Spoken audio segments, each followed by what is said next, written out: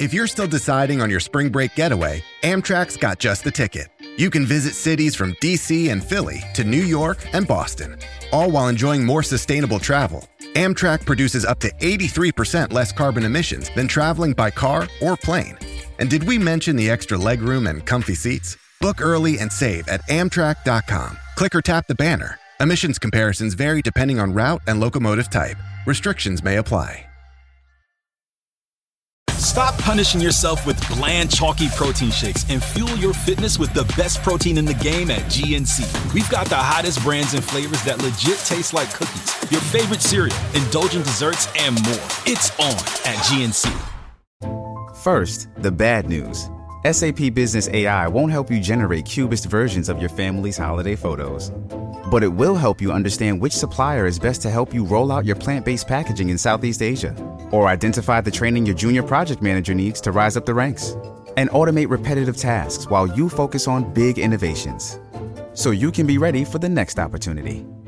Revolutionary technology, real-world results. That's SAP Business AI.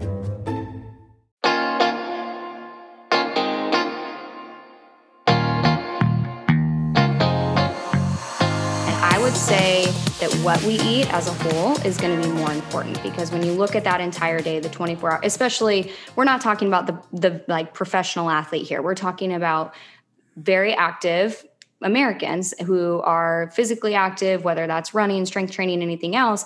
Obviously, what we eat is very important. So I'd focus on the types of foods we're eating, the amounts, and then focus on when we eat. So maybe there are certain tips and tricks that you could adapt that are specific to nutrient timing. Maybe you're not eating anything before you go to the gym for 90 minutes. Let's try to adjust that and see if maybe you feel better, if you notice an improvement in your muscular growth, if you eat something prior to that workout. And then, same with after. Maybe you're having a hard workout in the gym, but then you're not eating for 5 or 6 hours. Let's try to adjust that and get something in after your workout too. But again, I think it really does matter focusing on the what first, because that's what so many Americans struggle with right now is, what do I eat? So I think if we can really address that first and then really focus on the when, because I do notice sometimes I'll have some clients come in that are not professional athletes, but they'll come in with their food recalls and they have the nutrient timing down. They do, but the what they eat is what they're really kind of getting caught up in. Or they may be adding in like a protein shake post-workout, but their workout was like a bar class or a yoga class. So I think there's a lot of like misinterpretation of, who really needs that specific nutrient timing and what that looks like, because it's going to be different for everybody. Hi, I'm Pete McCall, and thank you for tuning into this episode of the All About Fitness podcast. That voice you heard in the beginning is the guest for this episode, performance dietitian Mrs. Angie Asche. Before I go into the full introduction for Angie, it's exciting to announce that All About Fitness was recently recognized by Whelp Magazine as a top fitness podcast for 2021. Now, this is the 4th or 5th time the podcast has been recognized by a publication, and it's always a great honor. So the team at Whelp Magazine, thank you so much for recognizing All About Fitness. And as a listener of All About Fitness, you can help promote the podcast by taking this simple step. Fill out a quick review. Give it 5, 20, 50 stars, whatever you think about All About Fitness. Your review makes a difference because it helps others find the podcast. Subscribe and share your favorite episodes with your friends. Now let's get back to the introduction. Angie Asche is a registered dietitian nutritionist. She'll explain what that means in a moment. She has degrees in exercise science and nutrition, as well as physical performance, and operates Elite Nutrition to provide her clients with nutrition solutions. From athletes to executives, how you use your body determines the type and amount of fuel it needs to achieve optimal performance. Angie cares about helping others, but there are only so many hours in the day, which is why she wrote the book Fuel Your Body to help you identify the most effective nutrition input for your specific needs. Fuel Your Body helps you understand the roles of macronutrients for promoting tissue repair and energy that your body needs so you can stay active. The best part is that the book provides a number of easy-to-follow recipes for those of us who may struggle a little bit in the kitchen. That definitely suits me well. I have about 4, I don't know about you, I have about maybe 4 or 5 recipes that I can cook that are somewhat palatable and that I enjoy. And I've tried a couple of recipes from Angie's book. So far, I've had the farmer's market egg casserole and the sweet potato turkey chili. That's sweet potato and turkey chili. And they're really good. And I'm one of these guys where I look at the recipe, I'm like, okay, that looks good. For each of these recipes, I actually followed the recipe, and they came out really well. So there might be some hope for me yet. So I really recommend it. If you're looking for recipes that are healthy, that meet your fit and active lifestyle, definitely give Fuel Your Body, definitely give it a close look. And here's the thing. When it comes to nutrition, there are really so many fads and gimmicks, and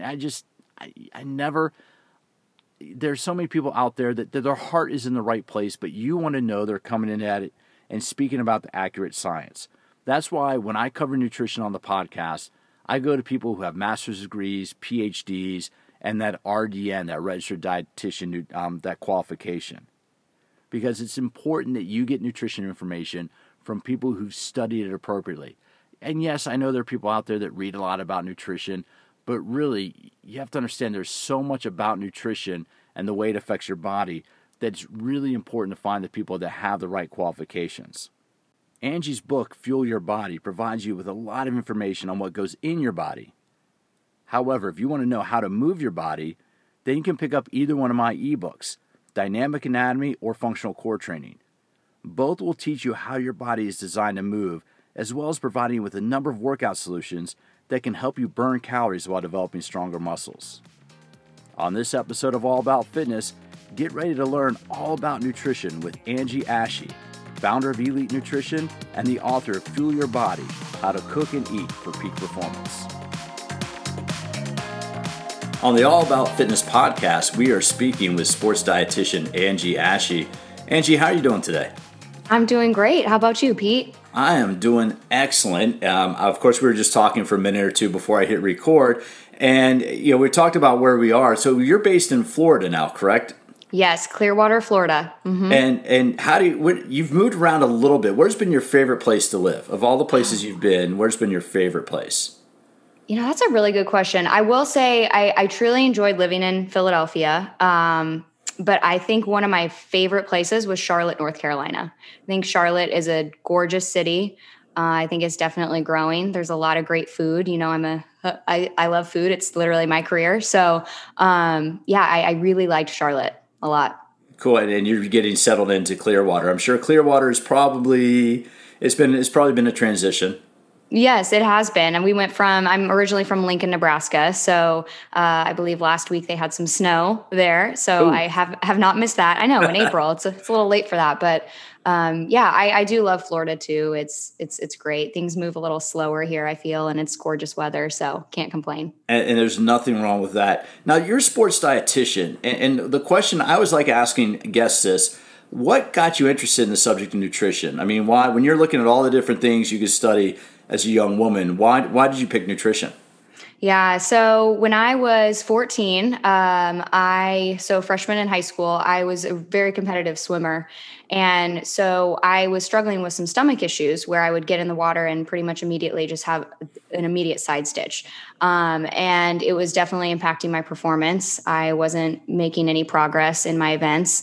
And so it was something that I had a conversation with my dad, who's actually, he's a sports medicine doctor. And he had kind of mentioned to me something about nutrition and, the types of foods might have an impact because he worked at a university. There was a sports dietitian on staff. So I thought, well, that's weird. Well, at the time I was eating a Junior Whopper value meal from Burger King every time right before I swam in the pool. And so I switched it up. Wait. You're eating. So that was your pre-competition nutrition. That was my pre-workout. Yep. Your pre-workout was, okay, sorry. We'll come back to that. So, all right. Anyway. I was 14. All right. So it was actually at Southeast High School is where I swam often. So we were just talking about that before. So would stop at Burger King, have that, and then go to my swim. And so then I thought I'd switch it up. Okay, I'll just do some plain old pasta. I'll do some penne noodles. I'll do grilled chicken breasts.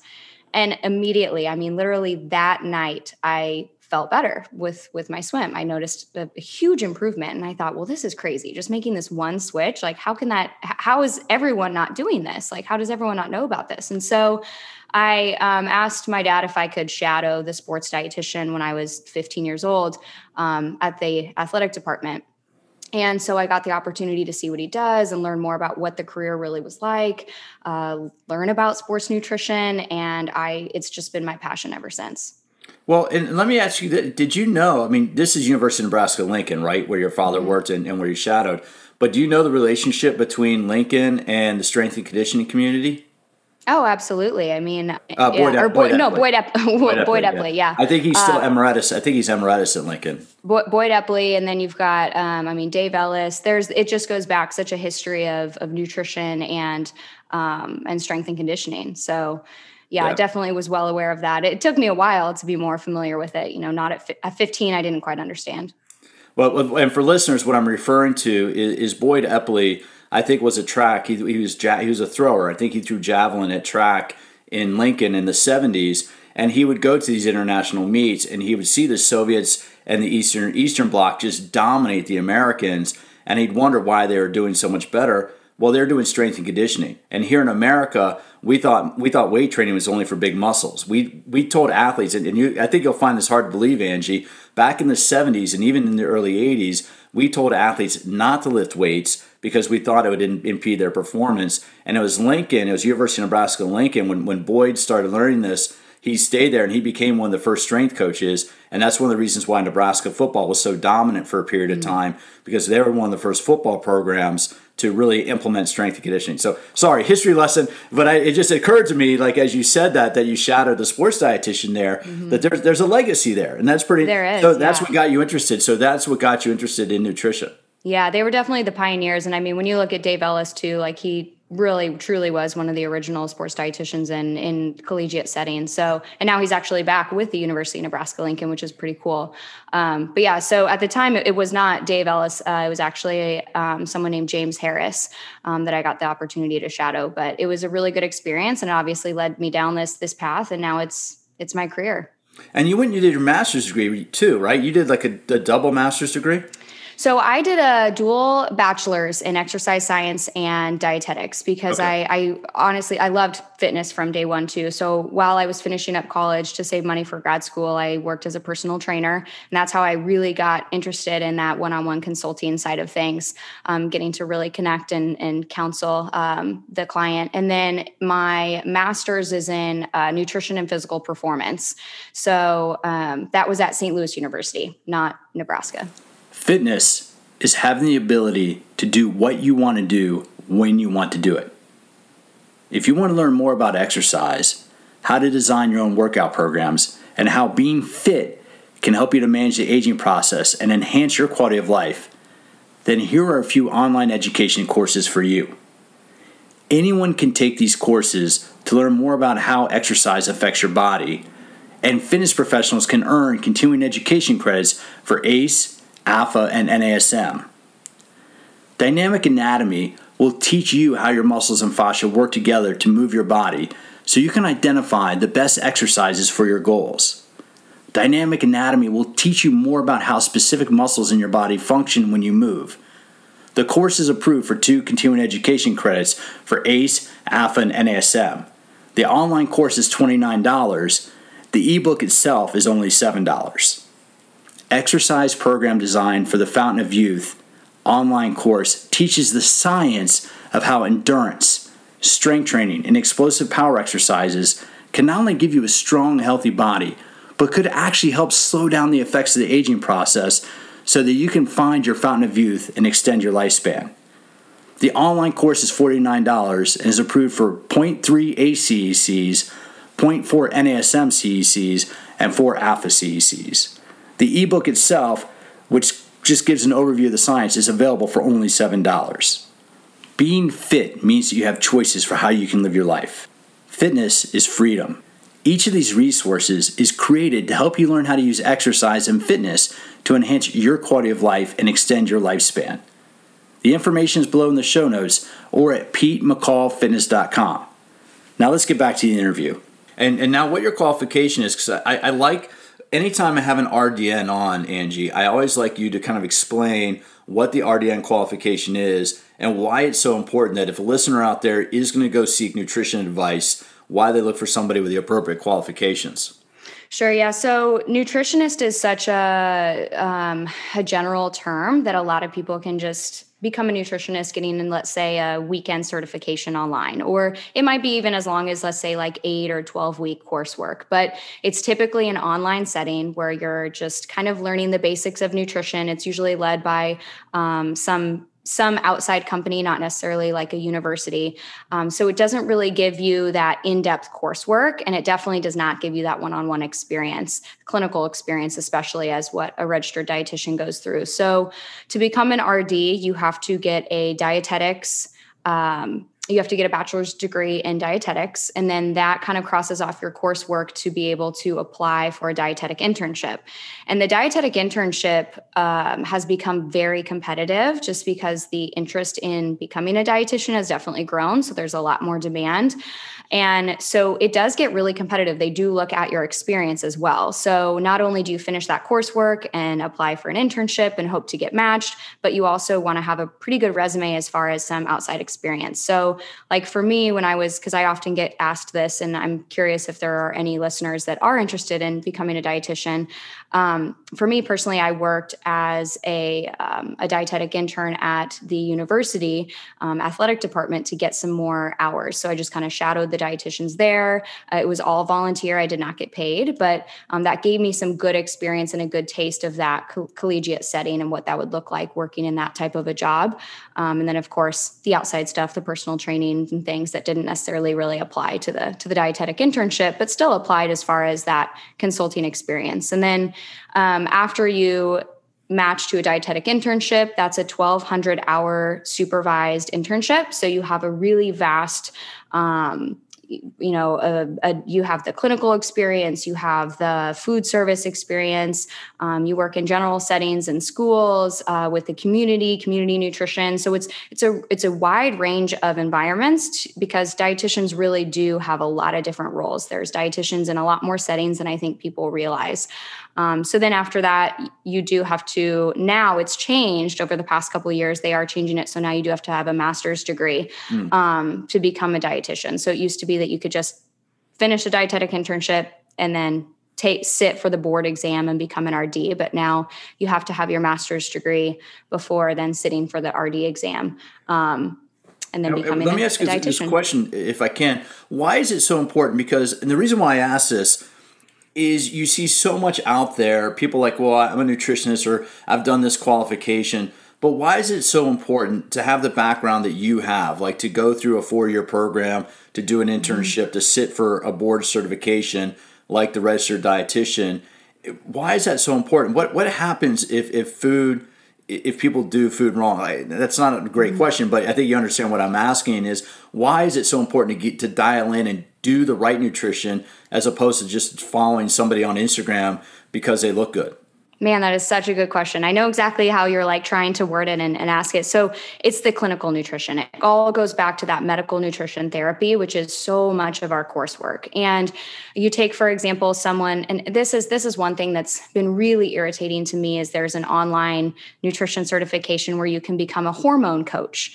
And that can be really detrimental because you have someone who has, say, PCOS, or they have endometriosis, or they have some type of maybe autoimmune disease. Maybe they have Hashimoto's, and you have someone who's just taken this online course. They don't truly know the ins and outs of the medical nutrition therapy sides of things and different drug and food interactions if they're on certain medications. And again, the benefit or detrimental effect that can happen from foods on performance. It's again kind of that just lack of knowledge tied with the lack of experience that I feel like can be pretty detrimental. And I will say this doesn't go for all nutritionists. I have met some outstanding nutritionists. I mean, like John Berardi, for example, he has started Precision Nutrition. I think nothing but the best of him. And I think he's definitely one of the best in the field. And he's not necessarily a dietitian. So I do think that, there are people that are very highly educated. They have that, maybe they have a master's degree or a PhD or something else in clinical nutrition. And I think that definitely helps for sure with making them a better candidate. Well, yeah, and I know in John's case, I met him a long time ago, and I had him on a podcast maybe 2 years ago. In John's case, he has a PhD, and he's looked at behavior change just as much as nutrition. And as you were saying that, Angie, it kind of occurred to me, and I like what you said. There are some people out there who've studied nutrition, and they're passionate, and their goal is to help people. I think I want to point that out there, that everybody's goal is to help people, but there's a huge difference, because what popped into mind is there's a big difference between going to medical school and spending 4 years of medical school and then doing a residency and then staying home and watching 5 seasons of House and think you can answer medical questions, or watching all the seasons of ER and think you know what you're doing. I mean, it's not as clear cut, but there is a very. And the reason why I ask that is because there could be reactions with food that people might not understand, or we need the macronutrients. So to sit there and say, well, based on this one study, maybe we'll cut out all of a certain macronutrient.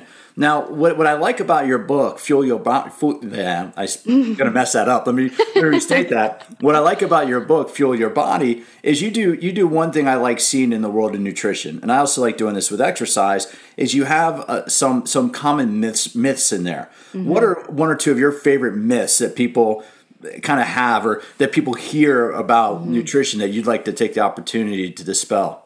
Oh man, I think it all ties with carbohydrates. So whether that's, and you saw this, I'm sure, in the performance nutrition myths section of my book, but I talk about that keto diet is superior or optimal for performance. That's definitely one myth that's going around right now, and same with that, low carb diet in general is going to be better for performance. And what we're finding in the literature is that's not necessarily the case. It may be a potential option for, I always like to give the example of like an ultra runner, someone that's performing at a more lower intensity for a longer duration. But when we look at that, which it's actually interesting, I was going back and listening to some of your old podcasts, and I saw you had Brad Schoenfield on, you had some outstanding researchers on here. So I'm very honored to even be on here, honestly. But thank you. But they have a lot of research on it that really shows too that just that the impact that low carbohydrate availability can have on performance, and how we're not really finding much of a benefit per se if an athlete is on a keto diet. It's just more of an alternative. So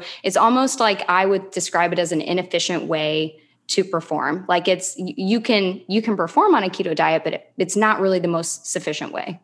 Well, and that's where I want to take a moment here, because there is a difference between regular nutrition and for like health and fitness. Like if I'm not a competitive athlete, or if I'm not going to be doing X amount of hours of physical activity where I need to be performing at my highest capability, it's one thing to have nutrition just for general health and fitness.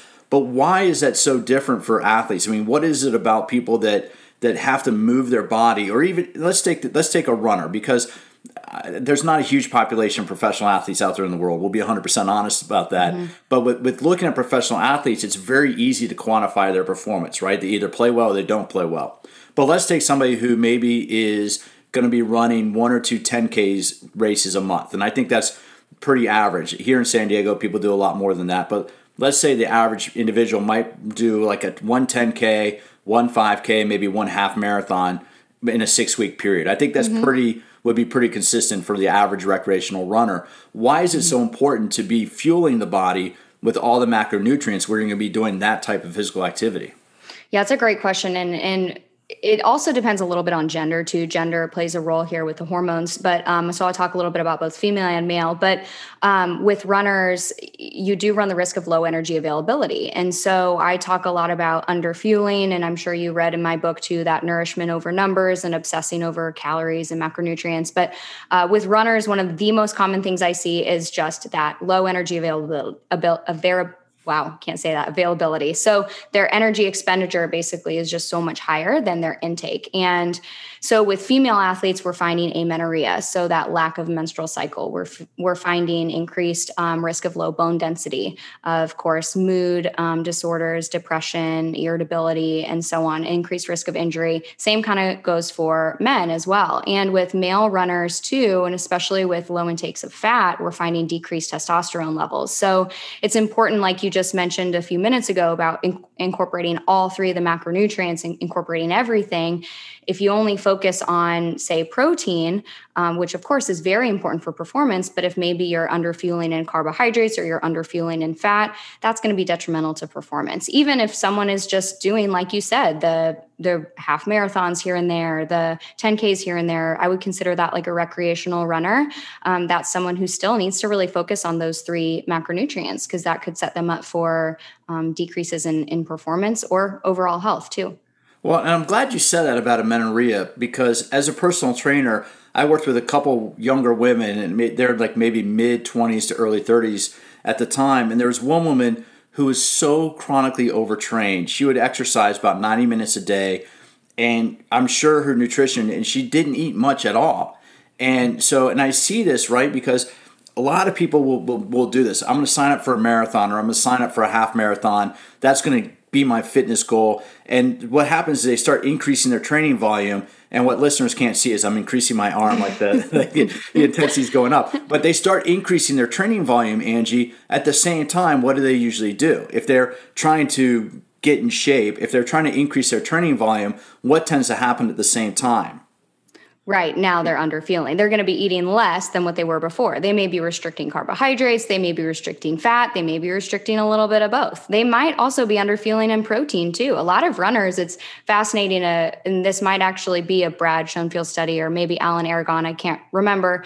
So don't quote me on that. But they recently had a study that was showing that endurance athletes actually need a lot more protein than once thought. Because when I was in school, it was taught that, if you're an endurance athlete, eat 1.2 to 1.6 grams per kilogram per day. And if you're a strength, eat 1.7, 2.2 or whatever else. And so it was always that endurance athlete needing the lower end. But what we're finding is that actually those endurance athletes need that high protein above 1.6 grams per kilogram. And a lot of times that's even hard for some runners to get. So especially if you're, I think I mentioned that, I did mention this too in my book, in the post-workout section, I mentioned a little bit about the hormone changes that can happen with hunger levels after a workout, and how for some runners, especially intense cardio, that can really crush your hunger hormones. And now it makes it harder to actually ingest food or, take in a meal. So that's something where I suggest smoothie recipes and different things like that. That might be easier way to get the calories in that you really need.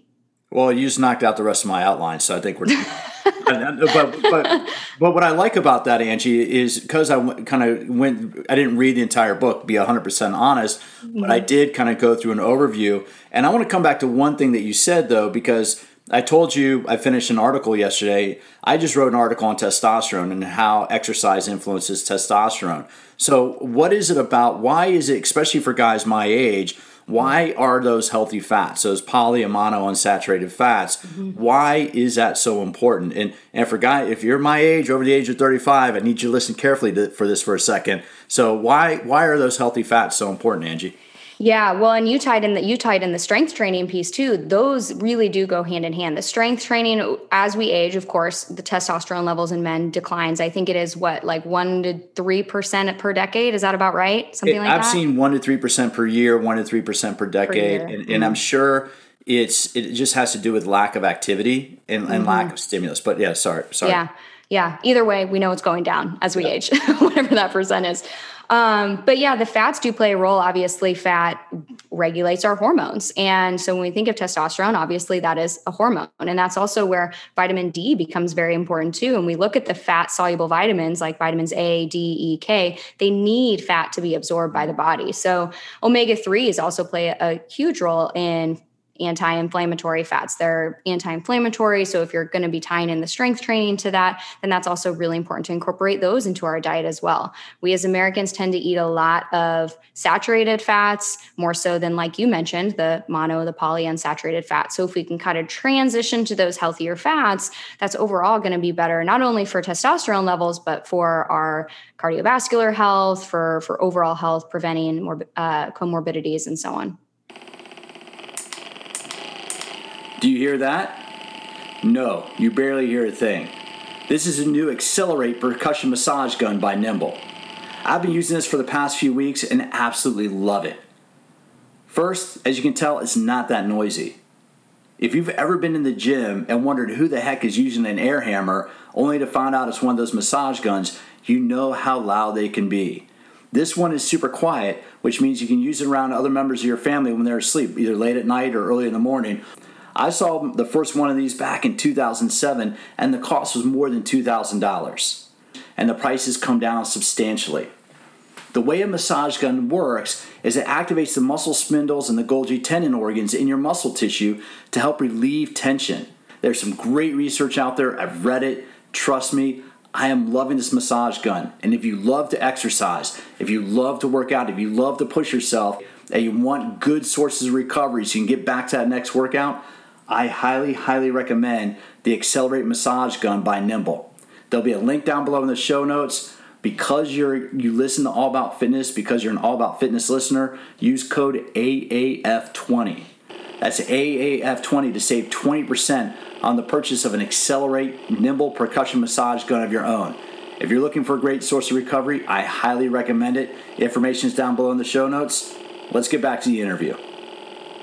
Well, and thank you for saying that, because I think that's so important that as I've read that, and it's like you take a look at the diet, and we need those healthy fats because that's a component of HDL cholesterol, and HDL cholesterol is a component of testosterone. So I look at that as it's like, hey, guys are out there paying $10 or $15 for a little blue pill for maybe a weekend date night, when in reality they need to go lift something heavy and look at their diet a little bit. And I know that, I just want to raise that awareness a little bit.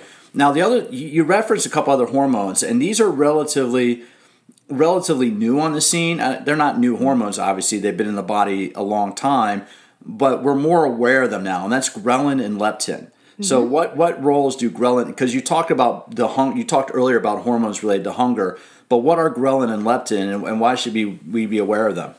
Yeah, good question. So ghrelin is that hormone that makes us hungry, and leptin is the hormone that helps make us feel satisfied or full, so satiety. So what we're finding too, it's very much tied to blood sugar levels too. So that's why things like protein and fiber play such a role in our hunger hormones. And if we consume that protein and fiber consistently throughout the day, we notice better balances in these hunger hormones. But exercise can, of course, throw some of these off, as well as peptide YY.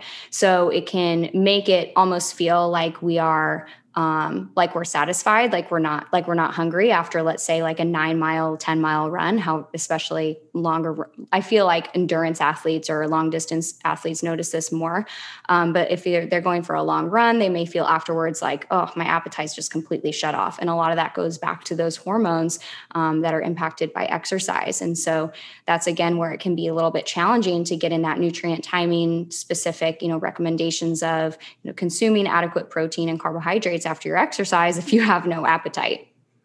Well, and that comes in, that again, I'm glad we're following the outline specifically. I don't have it laid out like this, but and I like that because I want people to be aware that we can regulate those hormones. But when it comes to performance eating, Angie, and this is the one thing I've always wondered about myself, but when it comes to performance eating, which is more important, what we eat or when we eat? Or is it a balance of the two? Because and if you could talk about the need for like nutrient timing in relation to, I'm not just talking about an easy workout, but I'm talking about those 2 or 3 hard workouts that we should be doing a week. How does nutrition tie into being able to support that optimal performance? Gosh, that's a really good question to like break it down, like those specific what or when. And I would say that what we eat as a whole is going to be more important, because when you look at that entire day, the 24 hours, especially, we're not talking about the like professional athlete here. We're talking about very active Americans who are physically active, whether that's running, strength training, anything else. Obviously, what we eat is very important. So I'd focus on the types of foods we're eating, the amounts, and then focus on when we eat. So maybe there are certain tips and tricks that you could adapt that are specific to nutrient timing. Maybe you're not eating anything before you go to the gym for 90 minutes. Let's try to adjust that and see if maybe you feel better, if you notice an improvement in your muscular growth, if you eat something prior to that workout. And then, same with after. Maybe you're having a hard workout in the gym, but then you're not eating for 5 or 6 hours. Let's try to adjust that and get something in after your workout too. But again, I think it really does matter focusing on the what first, because that's what so many Americans struggle with right now is what do I eat? So I think if we can really address that first, and then really focus on the when, because I do notice sometimes I'll have some clients come in that are not professional athletes, but they'll come in with their food recalls, and they have the nutrient timing down. They do, but the what they eat is what they're really kind of getting caught up in. Or they may be adding in like a protein shake post-workout, but their workout was like a bar class or a yoga class. So I think there's a lot of like misinterpretation of, who really needs that specific nutrient timing and what that looks like, because it's going to be different for everybody. Well, it's funny you mentioned bar, because I had a couple of the kind of the founders of the American bar movement on not too long ago. And these are instructors, Angie. They're in their 60s and they're in amazing shape. That's amazing. It's hard. They've been teaching bar for more than 30 years. So it's funny how that, I had never really paid much attention to it, but I became friends with somebody in the bar community, and now it becomes more and more. I just see it and hear it more and more. Just side note, is that one of the workouts that you do? Like, what do you normally do for exercise? I don't. I do strength training, honestly. I would say I guess I would if I had to classify it, it would be HIIT training. Okay. I just like that style, the different circuits and going from different, cardio to strength. Yeah. Okay, no, I'm trying to ask that question more of guests, like, what do you do for your own workouts? If it's appropriate. Now, one things I want to ask about, because I thought you did an interesting call out on this, because for years we've heard people say, well, athletes, must eat really healthy. They might have an egg white omelet, or I've been at fitness conferences where, you're going through the omelet line at the hotel and you see everybody, oh, I want an egg white omelet. Why are egg yolks? You call out that egg yolks are important. And that kind of, I think that's one of those myths, or one of those kind of like little food things we get in our head. Why is the whole egg, and what's important about egg yolks? Yeah, gosh. And this is funny you bring that up. I obviously have that written down in my book about you should include the whole egg. But then just a few weeks ago, a new study was put out that looked at the differences in muscular growth and repair after a workout for those that ate egg whites versus egg yolks. And they actually found improvements. Yeah. They actually found improvements in the group that ate the egg yolks versus the actual eggs. Or egg whites. And I will say it was matched for protein too. So they matched the same amount of protein per. So it wasn't like a amount protein type deal. It was more so the components of the egg yolks is what they came to believe. But the reason it's so important is obviously the components in that egg yolk. So there's vitamin A, there's vitamin D, there's, of course, lutein and zeaxanthin were essential antioxidants. There's so many different vitamins and minerals that are found in the egg yolk of the egg that you don't get if you just eat the white. And I thought that was, and years ago, way before kids, my ex-wife and I, when we lived in downtown DC, she was making breakfast one morning, and she had made herself an egg white omelet. And I always give her a hard time about this to this day. And she took all the egg yolks from her omelet. So I basically had like 2 eggs and like 4 or 5 egg yolks. And she gave me like an egg yolk. And I thought it was just, but anyway, it was just so funny. So I'm going to have to circle back and tell her that she was actually helping my health. I thought that was just one of those things, like, wait, why does this taste funny? And she's kind of like, well, I didn't know if you would notice. I'm like, no, of course. Anyway, it was one of those things. Didn't know if you would notice the six egg yolks. Why is mine so yellow and yours is so white? But then let's keep going down this. One of the things, the other thing that the reason why it's so important to work with somebody with a qualification like yourself with the RDN is that eating the wrong diet can increase inflammation in the body, right? How does a diet increase inflammation, and why is that so bad? Yeah, so what we're finding is specifically added sugar. Now, I should say there's a certain amount that, of course, we can have in our diet. So I think the typical recommendation right now is it's recommended to keep it less than 25 grams per day of added sugar. Of course, most Americans eat quite a bit more than that. But what we're finding is just the Western diet in general is very high in added sugar. It's very high in saturated fat.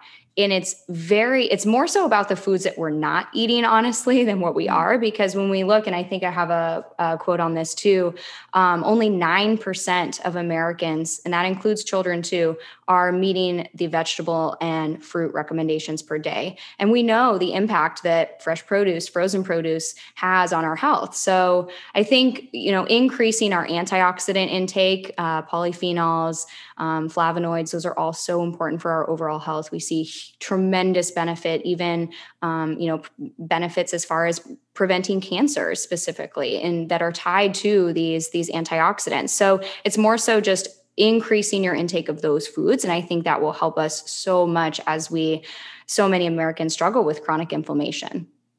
And I think that's important. And why is inflammation bad? I mean, and the reason why I say this is because a little bit of inflammation is normal, right? I mean, that's kind of the healing process. But why is chronic inflammation? How does that affect the body? Chronic inflammation, that's truly what many diseases stem from, like Alzheimer's, dementia. Chronic inflammation is tied to rheumatoid arthritis, so many other diseases, disorders. So it's not like the acute inflammation, and that's a really good point that you brought up, because acute inflammation is necessary. So inflammation is it's like thrown around everywhere right now. And I think it's so misleading, and athletes can be not understand that actually acute inflammation is important after a workout. That's why it's not recommended that you take really intense NSAID or something after a workout. You want your body to be able to have that acute inflammation response. So that's not what I'm talking about when it comes to inflammation. It's more so that chronic inflammation that sets in over time from whether that's a sedentary lifestyle, a very poor diet, smoking, alcohol, or kind of a combination of a few of those things. Stress is big too. Well, I like that how you call out sedentary, because one of the more popular, and I'm surprised by this, one of the more popular interviews I've done recently is with now I'm totally blank, Dr. Herman Poncer. He was an anthropologist from Duke University, but what he did, he became he calls himself a metabolic anthropologist, because he went and he studied the Hadza tribe in North Tanzania, and he and a couple other doctors were there and studying them. And what they were doing, Angie, is they were studying this nomadic tribe and looking at their energy costs per day, like how many calories did they burn. And the women would go out and the women would dig for berries, for grubs, and they would do one thing. The men would go out and hunt, and between them, and they're walking between 5,000 and 10,000 meters a day. And so their caloric, it's just funny how when they look at that, everybody makes a big deal about the paleo diet. But you also have to look at the paleo lifestyle, where we were a lot more active, where we were much more active. Where I'm going to go with this is, as a dietitian, as somebody who looks at this, it's not possible to be active throughout the day. But what role does nutrition play throughout the day in supporting an active lifestyle? Meaning, you have this movement of intermittent fasting. You have people that need to fuel the body. What are some healthy snacks, or how can we look at structuring a day so that we're properly satiated and properly fueled for the normal activity we might do throughout the day? Yeah, that's a really good question, and kind of tying back to, is that the author of Burn? Did he write that's Burn. Yeah, Burn? That's okay. Burn, yeah. So somewhat familiar. I haven't read it yet, but I will. I recognize the name. But so kind of going back to that, I would say if you can increase your non-exercise activity thermogenesis, so your NEAT, so that's part of your total daily energy expenditure, doing little things throughout the day. Can I pause for 1 second? Yes. Because I've done 1 or 2 things on my quick fit tips about NEAT, so I want to know I'm not just making it up. so you reference non-activity. So sorry, but talk about not. So you've talked about this before. Okay, so you've talked about this before. Yeah, so it's very important to do that kind of consistently throughout the day. I think that's not only going to help with total energy expenditure for the day, but it's also going to help with your energy levels. I mean, getting up and moving around is definitely going to help with blood sugar regulation and so on. But as far as nutrition, because that was your question, nutrition specific, I would say protein and fiber. We're seeing that protein and fiber have a big impact on what's called the thermic effect of food. So looking back at that TDEE, or that total daily energy expenditure, when you look at protein and fiber compared to, say, carbs and fat, those two have a larger, they require more energy to be digested. So in doing so, you also improve your satiety levels. So I would suggest, as far as a snack option, you asked good snack options, to think of the 2 Ps, is what I call them: protein and produce. So if you compare something that's rich in protein with something that's rich in that is produce, so like a fruit or a vegetable, then you know that you're getting your protein and your fiber. Obviously, there's going to be some instances where that's not always feasible, or maybe it's like a combination of the two. Maybe it's in an energy bar or something like that has a little bit of maybe there's dates in the bar, but there's also a pea protein or something like that that's combining to get you both of those in one. Or maybe it's as simple as hard-boiled eggs with an apple, or a string cheese with orange, or something like that. But really trying to pair the two together instead of of just having something that's very high in carbohydrates, very high in added sugar, or something that's strictly only, say, saturated fat. I'm doing my little Snoopy happy dance because a couple of my favorite snacks are hard-boiled eggs and apples, or hard-boiled eggs and grapefruit, or celery and peanut butter. Like I love. Oh, that's a good one too. Like one of my go-tos right now is I've been doing celery and peanut butter. I'll go through phases, right, where we had different snacks. So yes. I like the fact that okay, good. I'm doing that part, because we always worry, right? Because we always. Yeah. Especially those of us, I would put myself in that, like, I know a little bit about nutrition, but I know it's always changing, which is why I always enjoy these conversations with some of your qualification. And for years, Angie, I've looked at nutrition where I've always tried to guide people towards, you want to be a nice, solid, high B student. Right? Yes, I think that's a good way to describe it. There's no A pluses here. And honestly, in some cases, the A pluses that I see with my athletes, they develop what's called orthorexia. And that's a very serious, obviously, condition that's a healthy obsession with, or an obsession with healthy eating. And that can lead to low energy availability. It can lead to so many other horrible things. It's physically just and mentally just draining. So that brings up a really good point that yes, you should not aim to be perfect. I talk a little bit more about that in my Nourishment Over Numbers part of my book, where I talk about that food is nourishment, and it shouldn't be so much about the calories and the macros as much as it is about how is this food nourishing me, whether that's vitamins, minerals, different components it contains, or maybe it's not so rich in any of those things. Maybe it's a family tradition, or it's more so for your mental, your social health, where, it's okay to have a drink with your friends every now and then. It's okay to have a certain dessert that you love, with your family, if it brings you back to a childhood memory. Well, and there's this big movement right now going on in fitness, is where we're trying to get away from working out. Like if we're working out in a class on a Saturday or a Sunday, I might say, hey, sweat out whatever you did last night, or sweat out, you're trying to get away from using exercise as punishment. But one of the things I like to think about, though, is it takes about 100 calories, give or take, to move a mile. If we walk, we run, it's about 100, right? I mean, that's about, you've probably seen that too, right? It's a rough estimate. And so I always try to point that out to people. It's like, look, it's not that you want to punish yourself with exercise, but if you are going to have that piece of cake for dessert, understand you're now taking in extra calories. What's your plan for getting ready? Are you active? Do you have an active lifestyle? Then having a piece of cake on a Friday night or at an event isn't going to be that big of a deal, because it's kind of like the opposite of buying something, right? I'm not going to buy something I can't afford, because anyway, I try to point that out with people that if you're going to have something. What's that?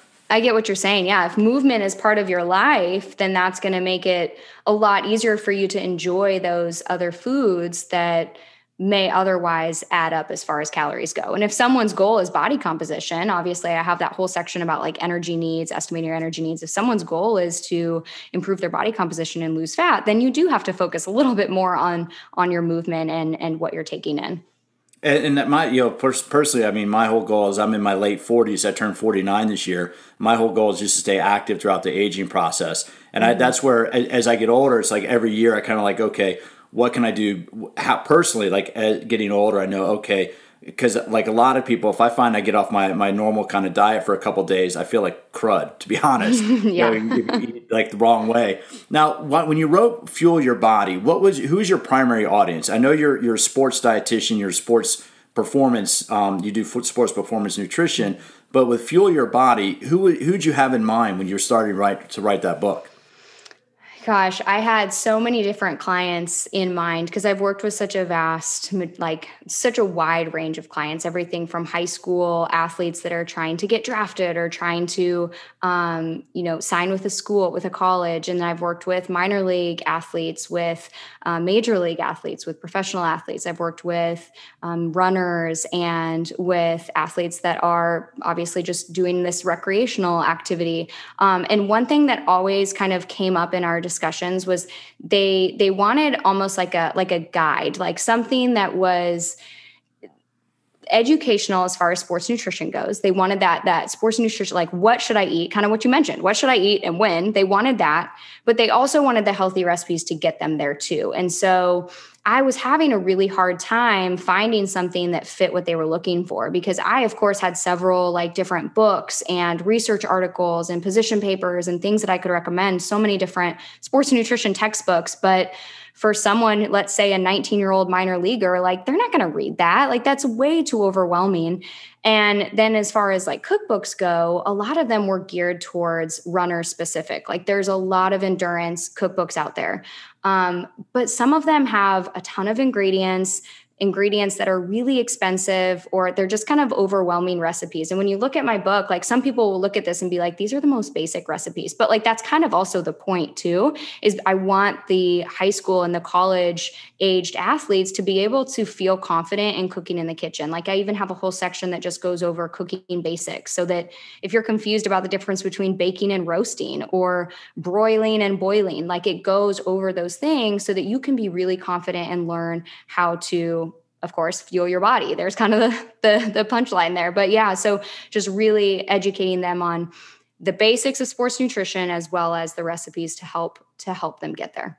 Well, I saw this, and again, flipping through and looking through the different things, one of the things I liked in there is that you make a comparison, because how does a business traveler, and I know, let's put this past year aside because a lot of people haven't been doing their normal travel, but as we get back into kind of a normal lifestyle from COVID, when we go back to business travel, what can a business traveler, what can somebody who travels maybe 2 or 3 weeks a month, what could they get out of this book? Because I like the correlation you make there between who your professional clients might be and what a business traveler might experience.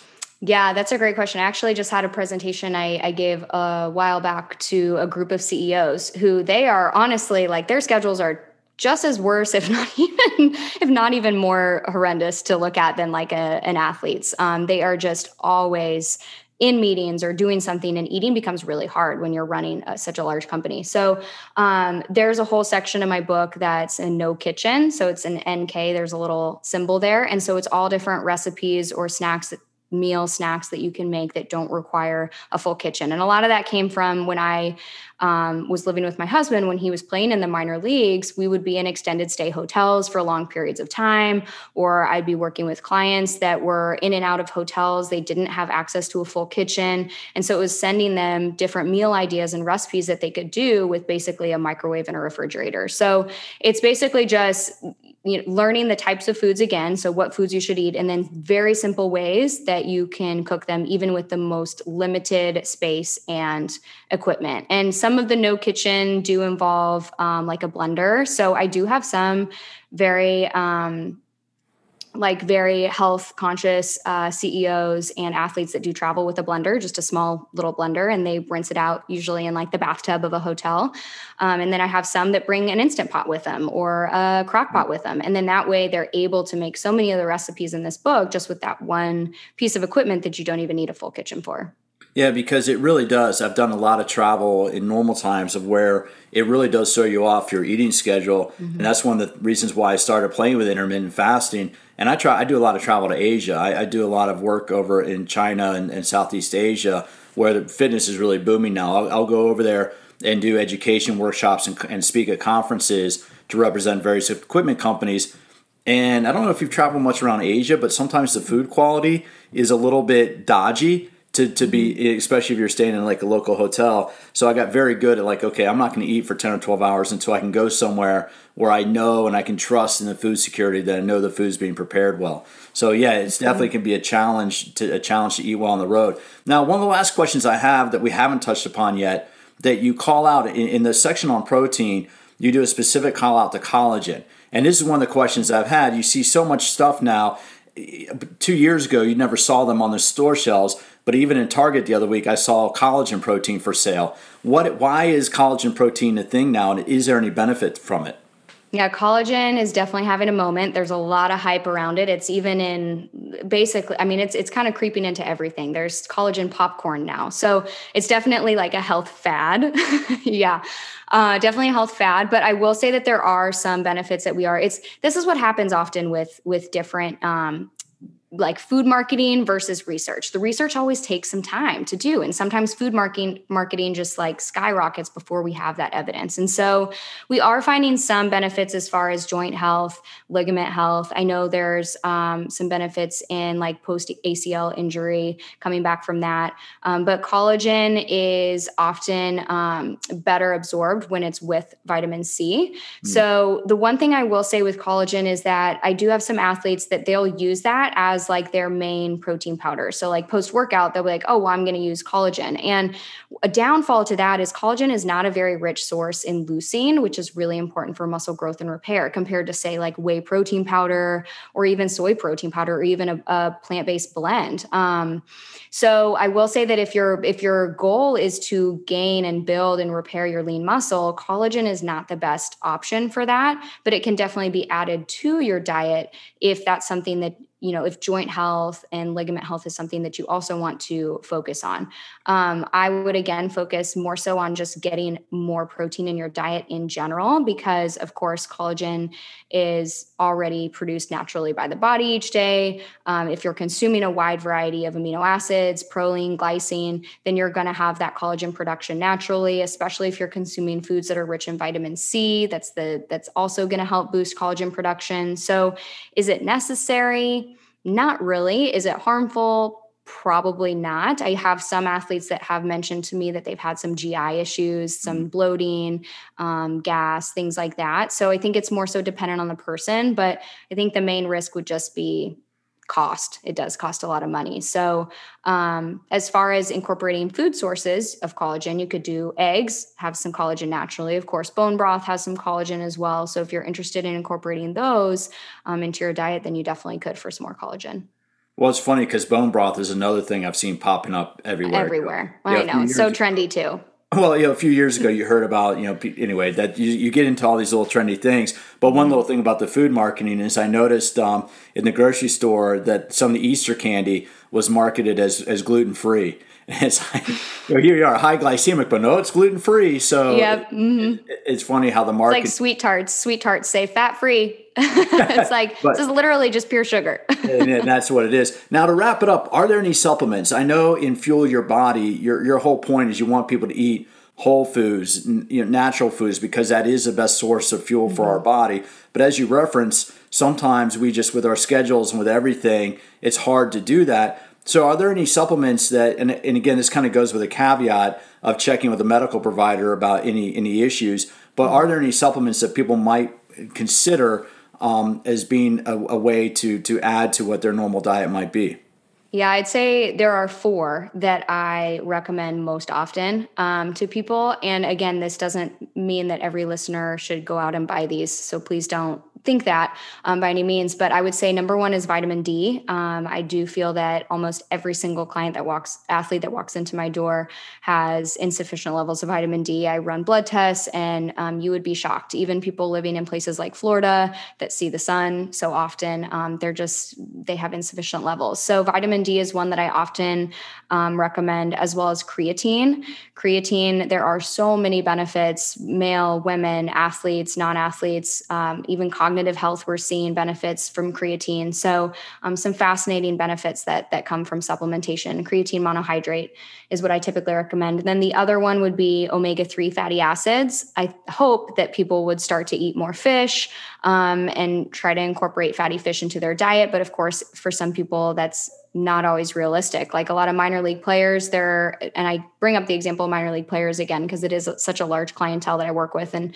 a lot of them, they're on long bus rides for long periods of time. And then you have a post-game spread that's not going to be wild-caught salmon. It's probably going to be like pizza or... More like your mini Whoppers from Burger King. Yes, exactly. So very, very low budget to feed an entire team. And so the chances of them getting salmon multiple times a week is pretty slim. So omega-3s is another one I recommend. And then the last one is magnesium, especially with men as you age. So after age 30, your magnesium needs increase to 420 milligrams per day from 400. So It does get a little bit tricky to get 420 milligrams per day consistently of magnesium for some people, especially if you're not eating a ton of plants. And then you kind of also have to wonder about the bioavailability of that as well. So I always recommend magnesium bisglycinate, especially if someone is already I assess their diet first and see how much magnesium they're actually getting in their diet to see if it's necessary. But if so, then that's also one that I would recommend. And out of no pure coincidence, I may be going to Whole Foods later today. No. Now, on that note, though, in all seriousness, I mean, you do offer consulting, right? You on your website, people can contact you about either personal consultations, and you do have programs available for people who may want to follow a particular plan, correct? Absolutely, yeah. So, and I have a team of dietitians that we meet with athletes, non-athletes all over the world, or I should say mainly the US, but we do have some athletes in Korea, Japan that are playing overseas as well, but mainly in the US. And yeah, we love working with a wide variety of people, whether you're a highly competitive athlete or if you're just someone that wants to start a new exercise program for the first time. Awesome. And how can people get more information about what's your website? Hey, that was a pitch for your website. I mean, come on. It was. So my website is just Elite Nutrition. So it's ELEAT, elitenutrition.com. And that's also my social media. You'll probably only really find me on Instagram. That's where I'm most active, but it's just at Elite Nutrition. And that's Elite, ELEAT. Yeah, little play on words there. Yep. No, I like that. I'm going to have that down below in the show notes. And then Fuel Your Body, that's just coming out, right? Is that released yet? Or I know, I can't remember what the schedule was, but yeah, Fuel Your Body, where can people find that?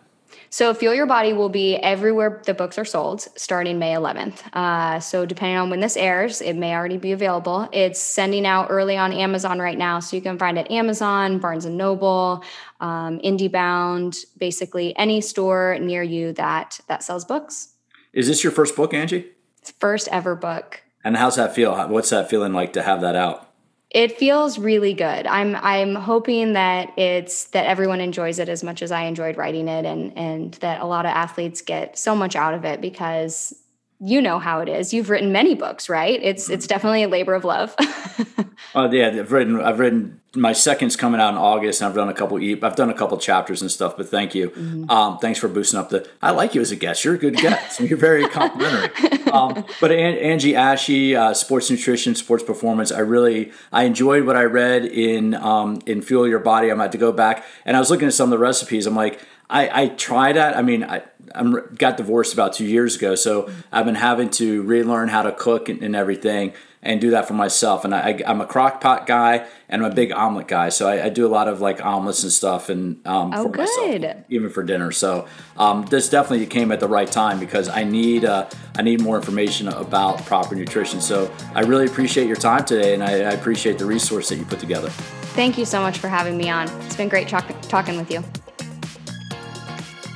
If you enjoyed that conversation, if you enjoy what you hear on the All About Fitness podcast, please take a moment, give it a quick review, subscribe to the podcast, and if you hear an episode you really like, feel free to share it among your network. Put in an email if you do an email list, share it with your friends, post on social media.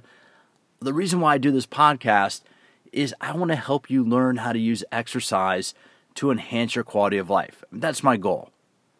Exercise can help us achieve optimal health.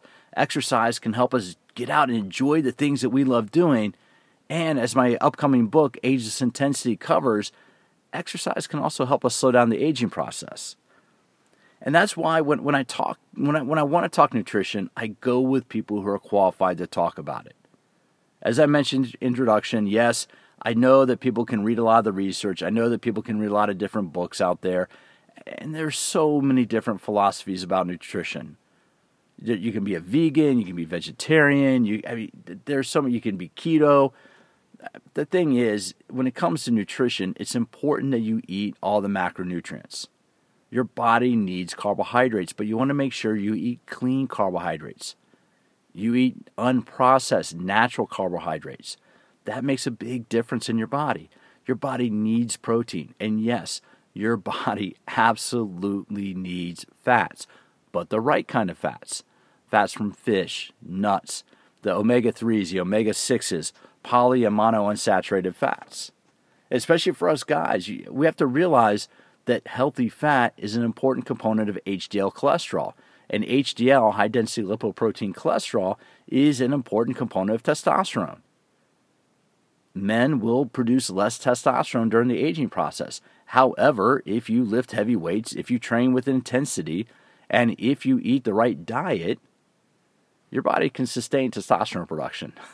Trust me, it works. Go with it.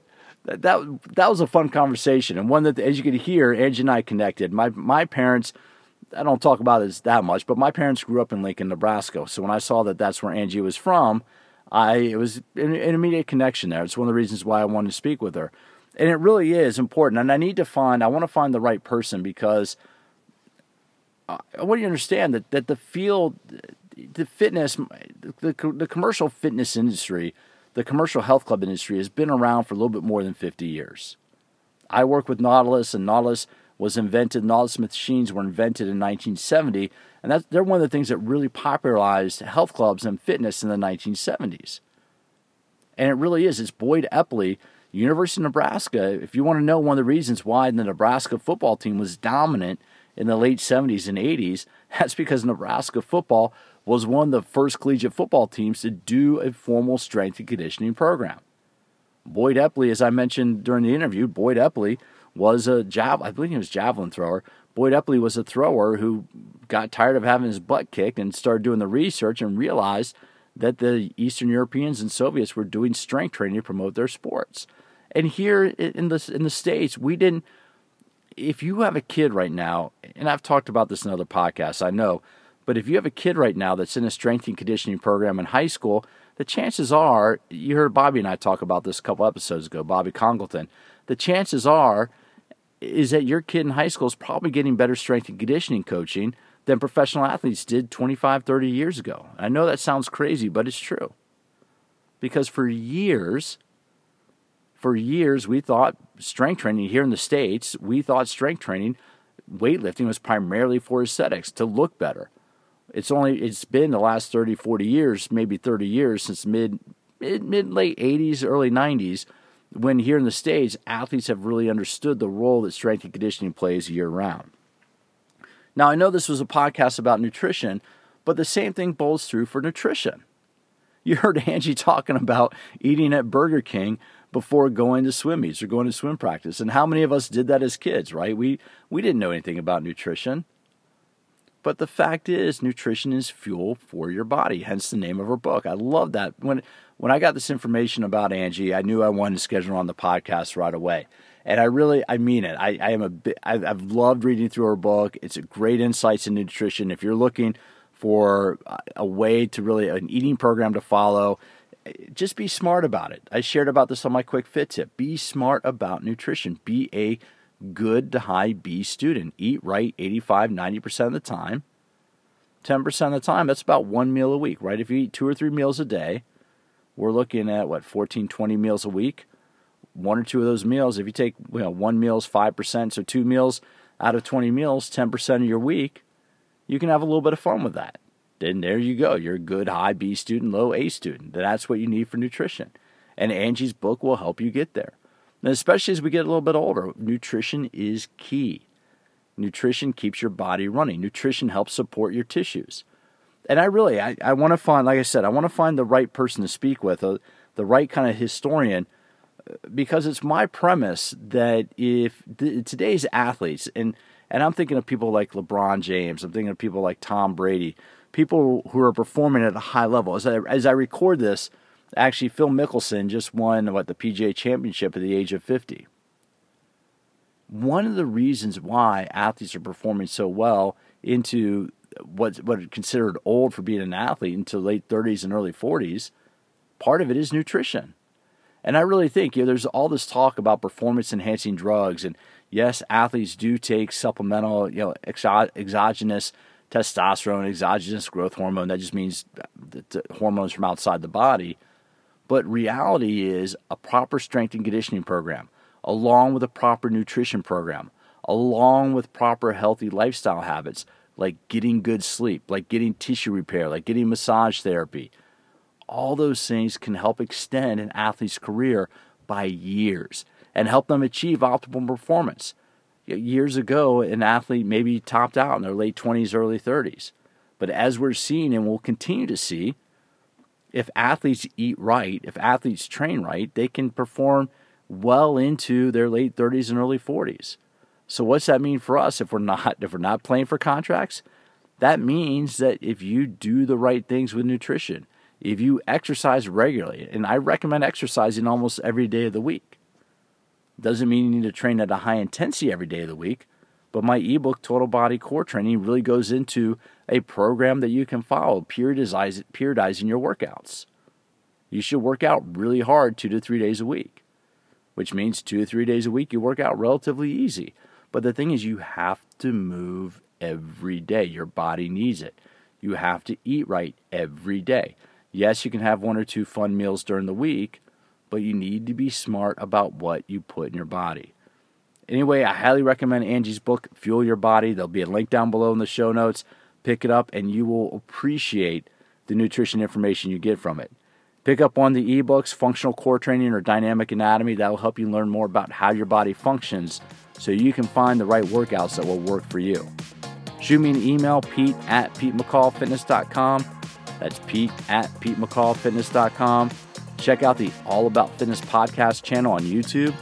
That's All About Fitness podcast on YouTube. And as always, thank you for stopping by. And I do look forward to having you join me for future episodes of All About Fitness.